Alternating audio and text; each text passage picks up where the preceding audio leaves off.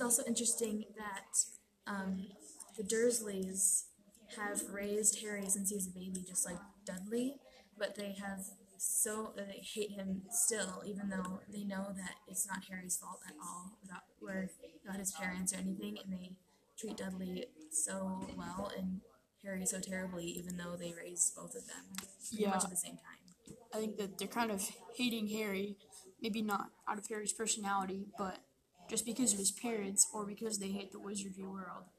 And all they really care about is spoiling their son and making everything perfectly normal. And Harry is kind of like taking away the, the normalness of their family, and they hate that, and they hate the wizarding world, and they just want everything to kind of be perfect in their lives and plain.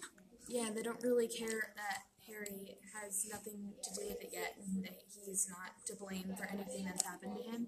All they care about is that he is the son of Virginia's sister and who is a witch, and they are so ashamed of that, and they can't get past the fact that Harry is just a 12-year-old, 11-year-old boy who has never had any experience with anything that they disapprove of.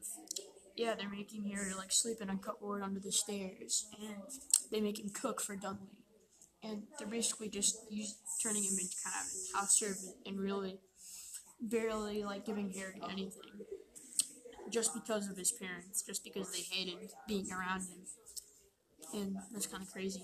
Yeah, and I think it's really crazy how like they don't even give him like his own room. Like they don't even give him any like possessions that he can hold on to. Really, all he has is like a little cupboard that he has to sleep in. Like we don't even he doesn't even have like his own room or anything that's that he can go to for sanctuary. Yes, and I also kind of saw how like they don't trust Harry as well, and they don't want to leave him at the house alone, and they won't leave him in the car alone because they think he's gonna do something bad, and it's just because they know that he came from a wizarding family, and they're almost like frightened of him, and he's almost like a prisoner in his home. Yeah, they're Because all really sure that Harry can't be trusted with any simple responsibilities, and even leaving him home alone is like out of the question for them because they're sure that he's going to do something. Yeah, bad. Okay, so we're talking about Harry Potter Chapter 2, The Finishing Class, and I really like the idea of they jumped 10 years ahead and they only really kept the important parts in. That was really neat of them, because not everybody really does that. They try to drag it on because they don't know what to do next. Yeah, she only adds like the only most important parts and doesn't add all the different details that we don't really care about to the story. So I think that's really cool of her writing style. yes, so what I thought was funny is even after 10 years, their parent, his aunt and uncle, Petunia and Uncle Vernon, seem to still be kind of exactly the same. They're both strict, and they're spoiling Dudley while trying to make Harry's life as miserable as possible. Yeah, it goes into a lot of detail about how Dudley has everything he could ever want and more, and they starve Harry of like affection and everything that he needs, and just things that he can live off of, like the little amounts of food that they give him, and that he's fine with only the basic essentials, while they spoil Dudley completely. Yeah, I'm kind of surprised nobody has called child services on this family yet.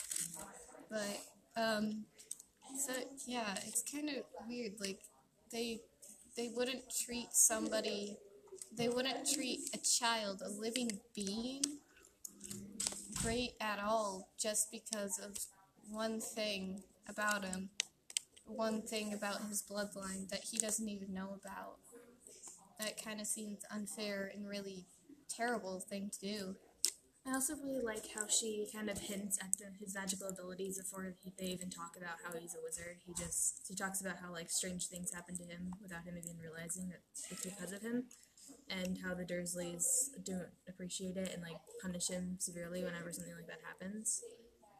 I also noticed how the Dursleys have been lying to Harry about how his parents died and how he got the scar, and he's really just kind of been living his life like thinking that uh, the reason he went to the Dursleys is some crazy thing that never happened, which is the car crash. And I think it amazes me how like Harry and Dursley are complete opposite. I know Harry and Dudley are complete opposites. Dudley's kind of fat and spoiled, and he gets whatever he wants. And Harry is skinny. He's really tiny and scrawny. He's always getting beat up, and he's not spoiled. He doesn't get what he wants, and he's kind of used to that. And I think that's made him kind of and he's like a good person because he's not always. He doesn't get really upset when he doesn't get what he wants, and he's a much better person than Dudley is. Yeah, I think that J.K. Rowling does a good job of showing that in only a few sentences and paragraphs about how Dudley is just so super spoiled and is totally such a brat about it and is so mean to Harry. And it shows Harry's perspective on how his life is and how much he hates it, but he just endures it anyway because he knows that he doesn't have any other family members. And it shows, like, really quickly how the Dursley family is set up and how his place in it. Yeah, I also see that Harry is so thankful for every little thing he gets. He found it really amazing and really lucky of him just to go out of the house, just to leave the house, just to go to a zoo. And he found it even more lucky to get a treat. Like, in society today, when you were younger, you'd probably get more treats. Like, if you went to the zoo or you just had, like, a concert or something, your parents, at least my parents did this, they would get ice cream either the next day or that night. But for that to happen to Harry, he was really surprised and he felt so lucky about it and he was feeling so great about it. Yeah, I thought it was kind of sad actually that Harry thought he was going to the zoo, and he thought it was going to be a great morning for him, even though his aunt and uncle hated him, and Dursley was constantly being a jerk to him, and his brother was his cousin was getting spoiled all morning, and Harry thought that it was a great day for him. So it just shows how he had been treated pretty poorly.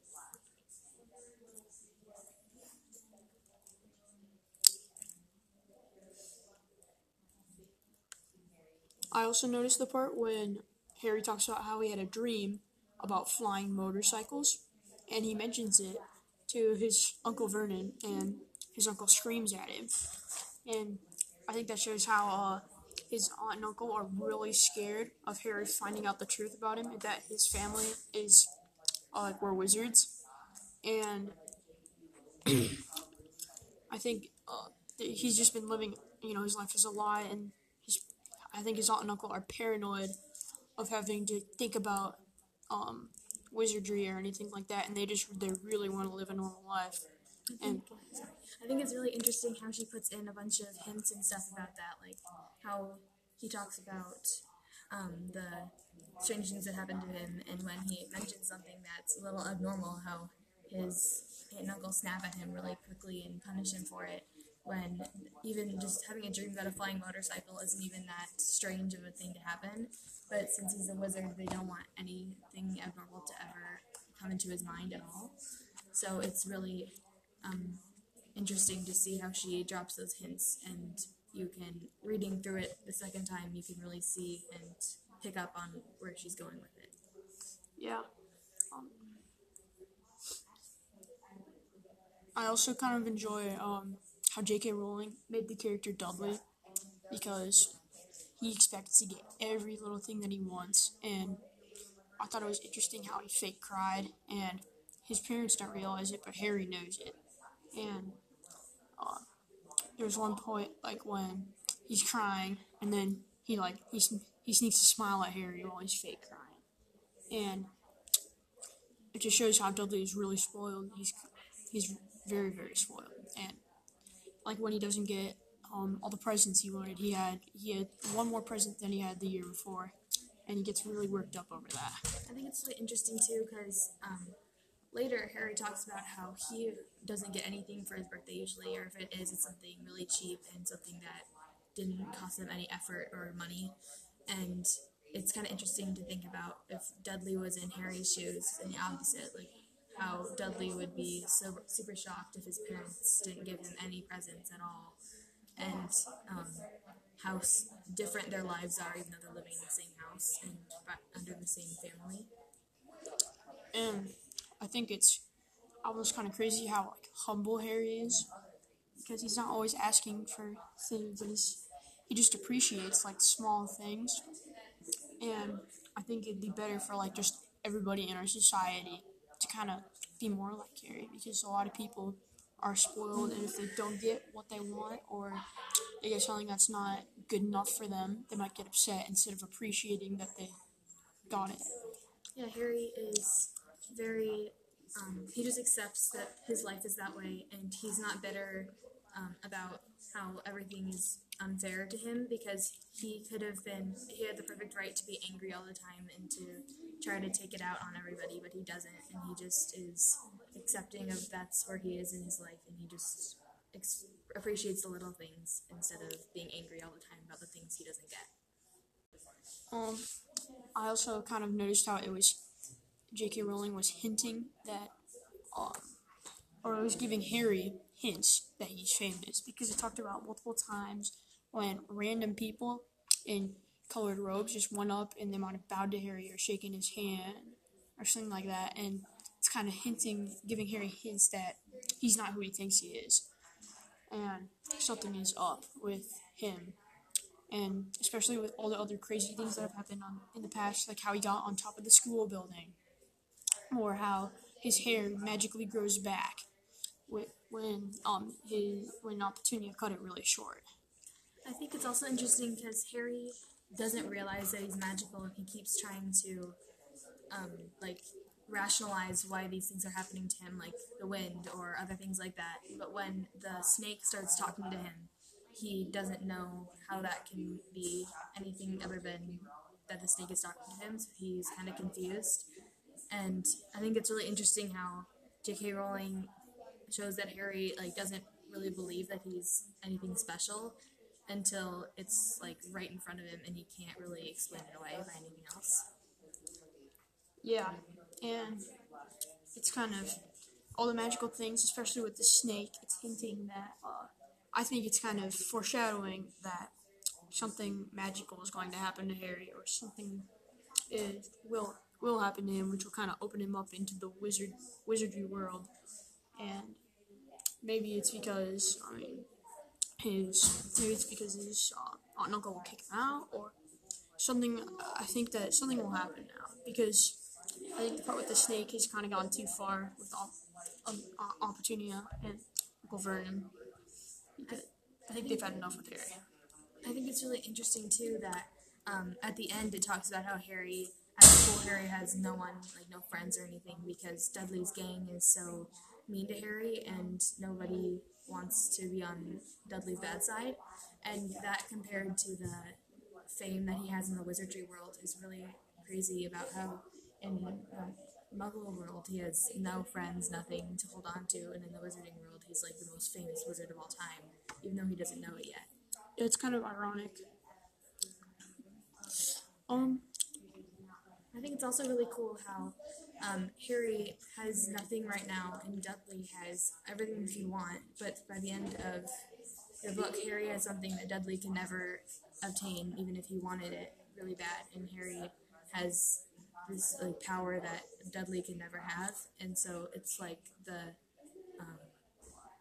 trade-off of Dudley having every Muggle thing he could ever want, and Harry having this wonderful magical power. Yeah, I can definitely agree with that.